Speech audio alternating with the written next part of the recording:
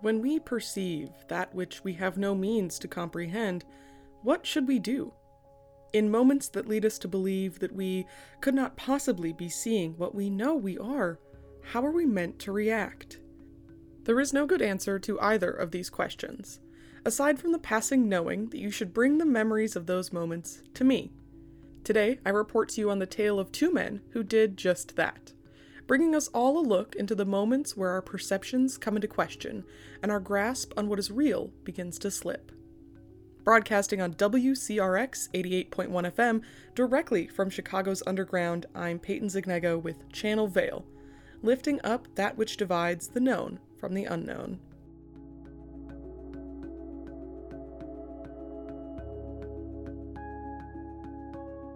We live in a time of plague. Of course, humans really always have, if you look back through the pages of your history books. Or, if you are a person who doesn't believe in books, then I suppose you can use the intangible radio. We are a fantastic source of information, and that's coming from a radio host, so you know you can trust it. Statements from me will never turn out to be falsehoods, I promise. Now, don't look, but I'm telling you, the sky is bright, sickly green right now. Don't look. See? Look at that. You trusted me. Radio never lies. Reporters never lie. Also, you may look at the sky again. The color has passed and everything has returned to normal. For now. And please, don't call the station and ask how a newscaster broadcasting from an underground station knew what color the sky was. You don't know what I do with our security cameras. But because I'm being open and honest, I'll tell you, radio never lies. Field reporter Nahdia said that this underground setup wasn't conducive to a healthy host, so I had her set up security cameras to only stream the sky and suspicious-looking trees. Then we placed screens all over the station so I can see the outside now. Very enriching. If you're worried about the safety of the station, just know that considering the nature of the stories we seek out, I'd like to think it's better to leave us open to surprises. But back to plague. Plagues of our own bodies are an intangible terror all on their own. They come from things so minuscule we can't see them on our own. They make awful, twisting changes to our own selves that we cannot control and drain us of fight and flight. For a long while, we thought they were the results of demons and bad blood, but we know now that they are natural. Unpleasant, of course, but from our realm of knowledge. But plagues of the mind? Those are something all their own. We here at Channel Veil are well aware of the terrors of the world, the shadows that wish to harm, unholy creatures lurking just out of view, etc., etc. Just last week, we covered a story of color that took the lives of an entire family. We are no strangers to reporting on the supernatural. It's quite literally our entire shtick. However, we couldn't stop ourselves from investigating the two reports we came to today. Whether or not these reports were the result of possession or the actual work of entities is up for debate. What we can say for certain at this point is that our investigation reveals a pattern of problematic perception. Nahdia, can we broadcast that the letter of the week is P? Put that on your field report. Don't look at me like that. Just write it down. Thank you. Although neither of what we report on today are pressing current issues for the community, we felt it important to share these statements as a PSA that anyone may fall victim to the tendrils of the unknown, and it may show itself in any form. Take that as a warning this evening. Firstly, we were approached by a man who seemed shaken, as if he'd seen a ghost. Unfortunately, that was not the case. Apparently, he'd run into a man from his past while meeting with his friends. At first, we thought nothing of it, to be honest. There didn't seem to be a story worth reporting there, just a shaken man who needed to complain about and pardon my phrasing here, a ghost from his past. And when we found out he didn't mean a proper ghost, I almost put down the pen and paper. However, with a little bit of digging, I ended up getting a fascinating report out of him. Nahdia seemed almost impressed. But I digress. What's yet to be seen about this report is whether or not it falls into our jurisdiction as reporters on the supernatural. I suppose it's unnatural. Well, I don't see why more is not better, keeping in mind mental plagues. He began his tale by sharing he was a doctor by the name of Fetz, who trained and worked closely with an anatomy professor whose name I can only remember as Mr. K. I quite literally can't recall the full thing. Every time I wrote it down in my journal, it seems to have redacted itself. Well, hopefully I don't need more than that. Irregardless, Mr. Fetz claimed he was in charge of intaking the subjects to be dissected and studied for this anatomy class. Human subjects brought about in the night to be set upon the slab and opened wide for all to see. A rather grisly task that I'd have to decline taking part in if asked. But even the worst work must be done by someone, I guess. He maintained that despite the manner in which the subjects were brought to him, he didn't think any foul play was involved. At least until one night, when the cover of dark brought about the arrival of yet another body. Everything seemed as usual before it was revealed the identity of the dead. It was a woman Fetz knew and had spoken to just the day before. With a heavy conscience, he approached a fellow student and superior, a Mr. Wolfe McFarlane. It would appear that this was the same man that he ran into just recently, years later. The man who left Mr. Fetz in such a state as to track us down. It seemed that Mr. McFarlane was indifferent to the possibility of murder. To that strange Mr. K, a body was a body. The woman was dissected as if nothing was amiss. Things remained as they were until Mr. McFarlane introduced a man named Gray to Mr. Fetz. He was allegedly a coarse man who bought several drinks for the two men as they spent an afternoon together in a tavern. They had dinner, and all seemed well and perhaps unremarkable, until the early morning hours of that night, when Mr. Fetz was aroused by the usual appearance of the Fairy of the Dead. Only this time, it wasn't the usual undertaker. This time, it was Mr. McFarlane. Mr. Fetz paused before he shared that the body brought to him this time was none other than the man Gray, whom they had just spent the entire afternoon with that day. Finally, the cards began to arrange themselves for Mr. Fetz, and he pieced together just what he was part of. That Wolfe McFarlane told him they were lions, doing as that Mr. K was directing, pleasing him and keeping their colleagues working and learning, and only occasionally going after hunting sheep, or being complacent in their being hunted, in the case of Mr. Fetz. Despite an initial fear and hesitation, he ended up going along with it, all in an effort to please that Mr. K. It wasn't long before they got a call to collect another corpse. This time, one they'd have to exhume themselves. Some poor woman who passed and was laid to rest in a lush graveyard. The pair was tasked with disturbing her final resting place and bringing her back to be studied. He described the way in which they went out under the cover of night and removed the earth from above where she lay. It was pouring rain, and the work was difficult, though I can't say I sympathize. The woman was unearthed, and unceremoniously placed in a sack, where they began the difficult journey of taking her back with them. It was during that damp, dark trek, body strung between them, that they realized something was wrong with the body they were carrying. Apparently it didn't feel as that body should have. When they got a light going and pulled back the sack, they were not faced with the old woman they had unearthed. Instead, looking back at the two men was the illuminated face of a long-dead and dissected Gray, the man they'd seen dead and sent to be studied, the man whose head they had watched be dissected. It seemed more like a confession to being an accessory to a crime than anything else at first. But of course, it's that final sight that really sends this into a place for me to comment on. When we gathered this confessional report from Mr. Fetz, I at first was quite intrigued. The reappearance of a long torn-apart corpse? How fascinating. However, as I dissected this statement, pun intended, I began to suspect that perhaps this was less a case of unnatural interference and more of a case of mental misbehavior. The vast neural network is ever malfunctional, and I wonder whether or not his clear guilt manifested itself into a corpse brought back from its fate. Unfortunately, Mr. Wolfe McFarlane was impossible to track down.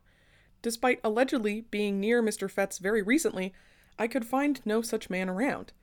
And of course, that mysterious Mr. K was an instant dead end. It's redacted from every spot in my notes, as if ink spill was conscious enough to be strategic in its placement. But it's no use getting upset over spilled ink. I've had far worse interference. Besides, we aren't the police here. What's actually of detriment to this case is the disappearance of Mr. Fetz himself.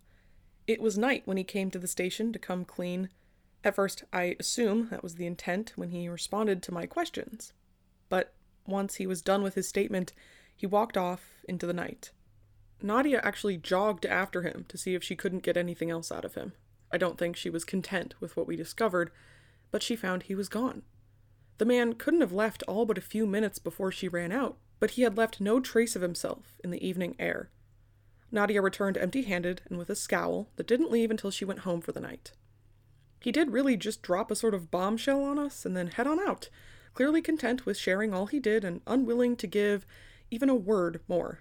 Fortunately, Nahdia did not disappear and did come back to the station the following day. I appreciate that.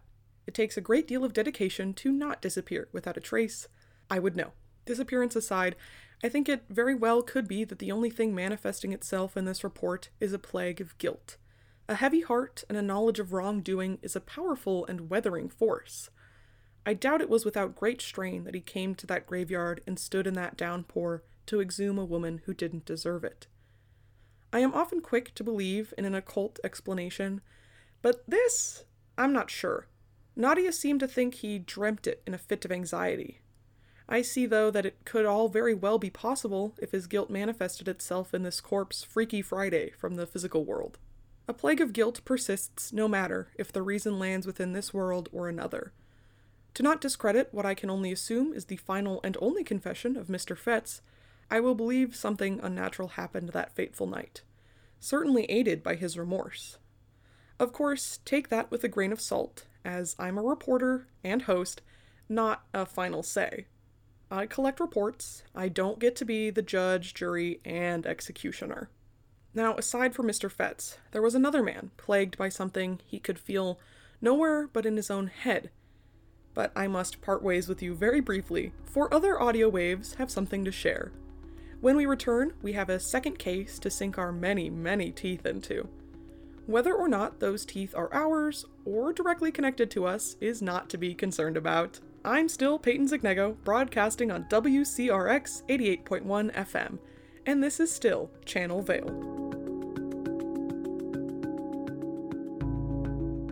Broadcasting directly from Chicago's underground, you're back with Channel Vale on WCRX 88.1 FM.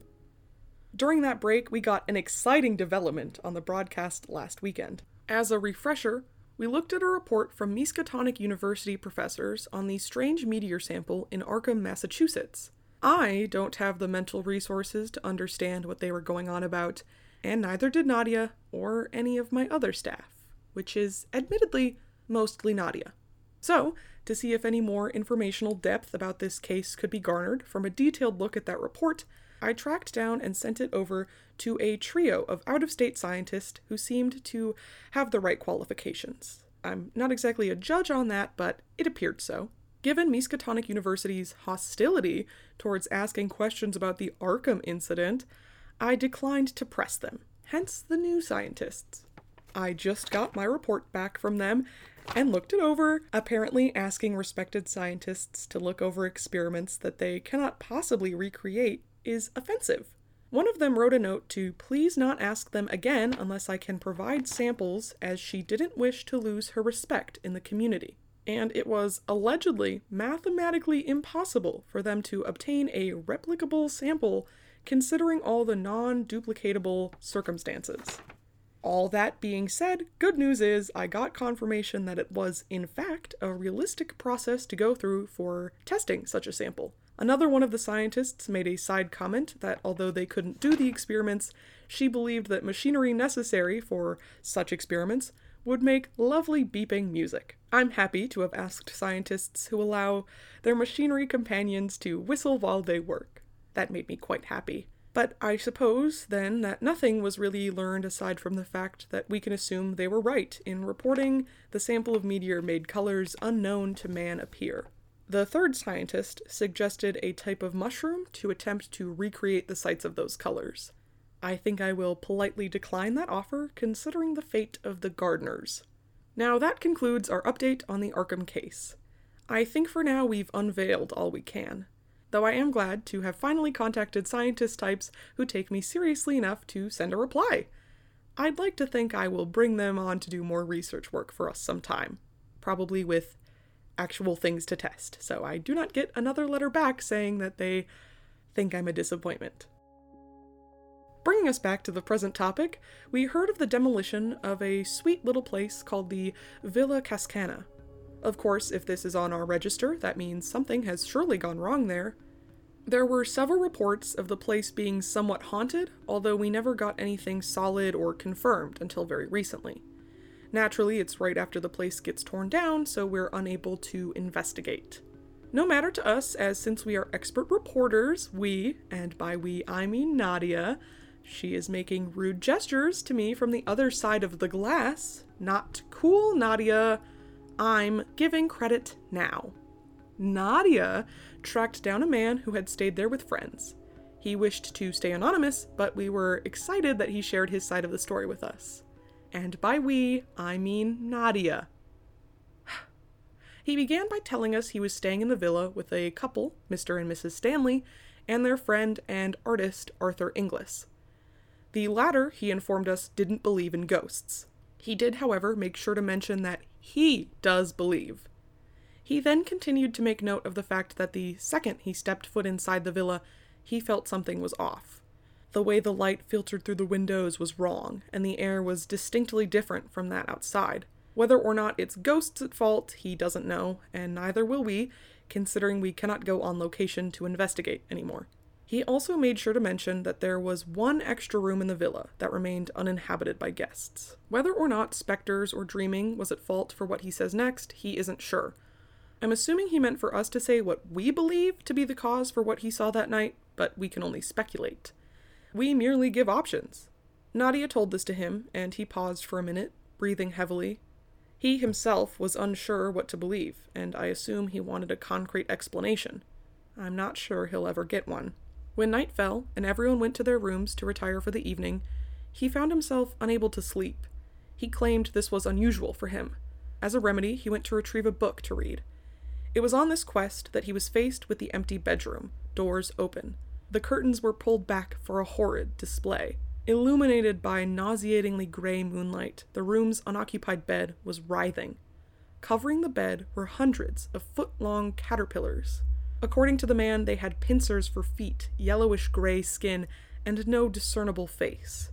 They wriggled and writhed, making a pile out of their vile, slightly luminous flesh. He was frozen in place, only moving when they noticed his presence and began to chase after him, albeit clumsily and with little speed.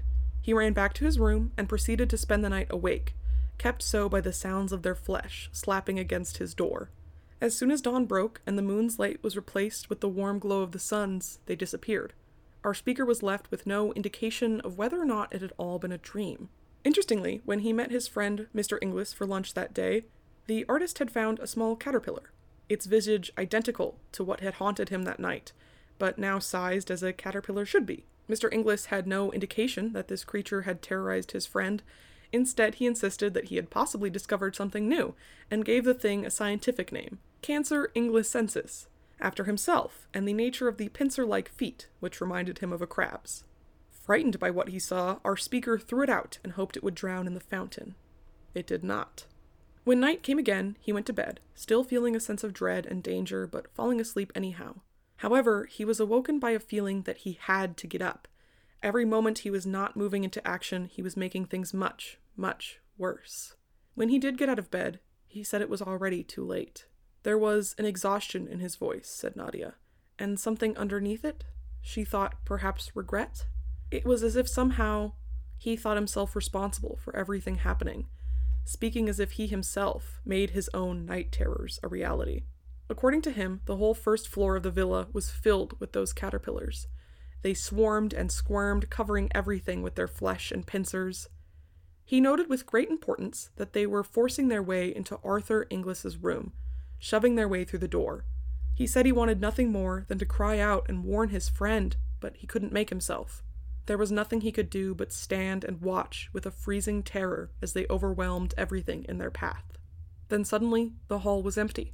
The sounds of thousands of creatures forcing their way through the villa was gone. replaced by the silence and the feeling of cold marble under his feet. Dawn's first light shone through the window. Again he paused. Nahdia always notes when the subjects of her interviews pause. Their silence is just as important as their words, she says. When he spoke again, he said that he met back with Mrs. Stanley 6 months after the insectile incident. That was when he found out that his friend Arthur Inglis had passed away. Cancer had claimed him. The fear deep within him was only solidified when she told him that Arthur Inglis was not the first person to stay in the villa before passing. A year before all this, their guest in that unoccupied room had died of cancer while staying at the villa. He had no clue if it was a premonition, ghosts, or simply a dream. But those two... The man then cut himself off as he started to make the connection between them. He spoke no other words, just nodded to Nahdia and walked off. Apparently he'd also said all he'd needed to. She called after him, but he was finished with us. Nahdia returned to me with a twisted look on her face. Whatever he was implying, it was strange enough. To dream of caterpillars.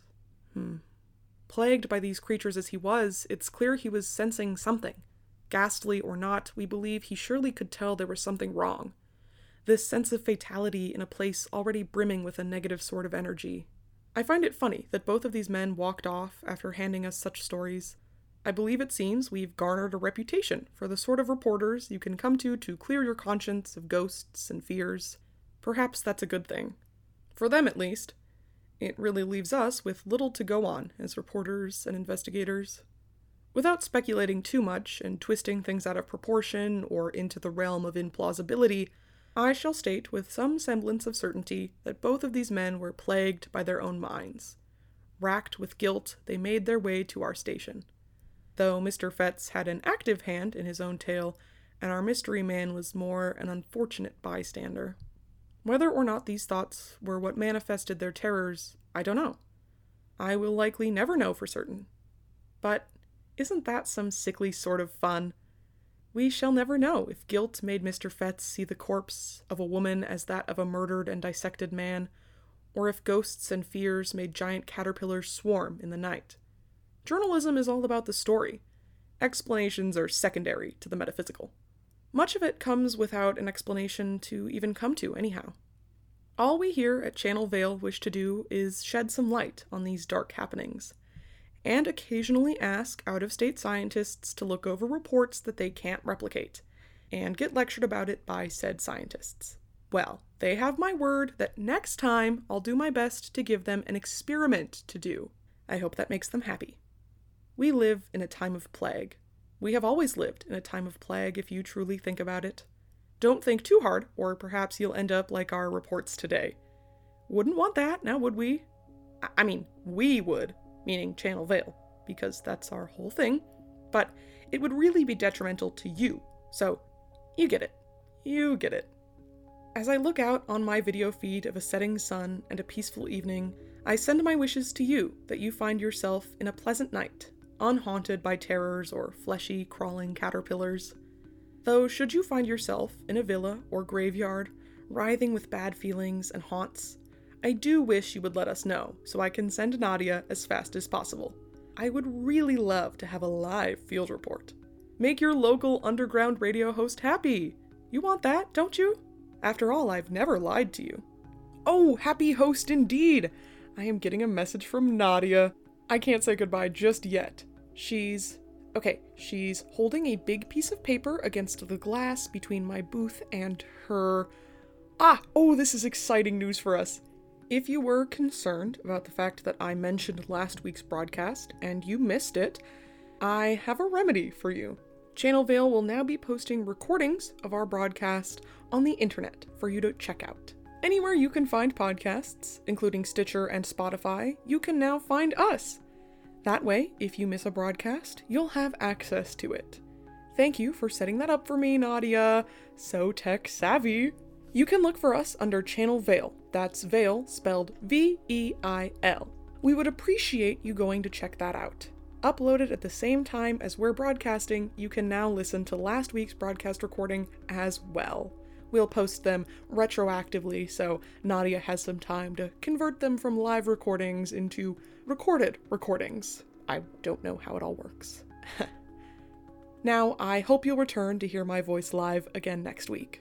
Broadcasting, as always, from Chicago's underground, this has been Channel Vale. Today's newscast was brought to you by WCRX 88.1 FM and both The Body Snatcher by Robert Louis Stevenson and Caterpillars by E.F. Benson.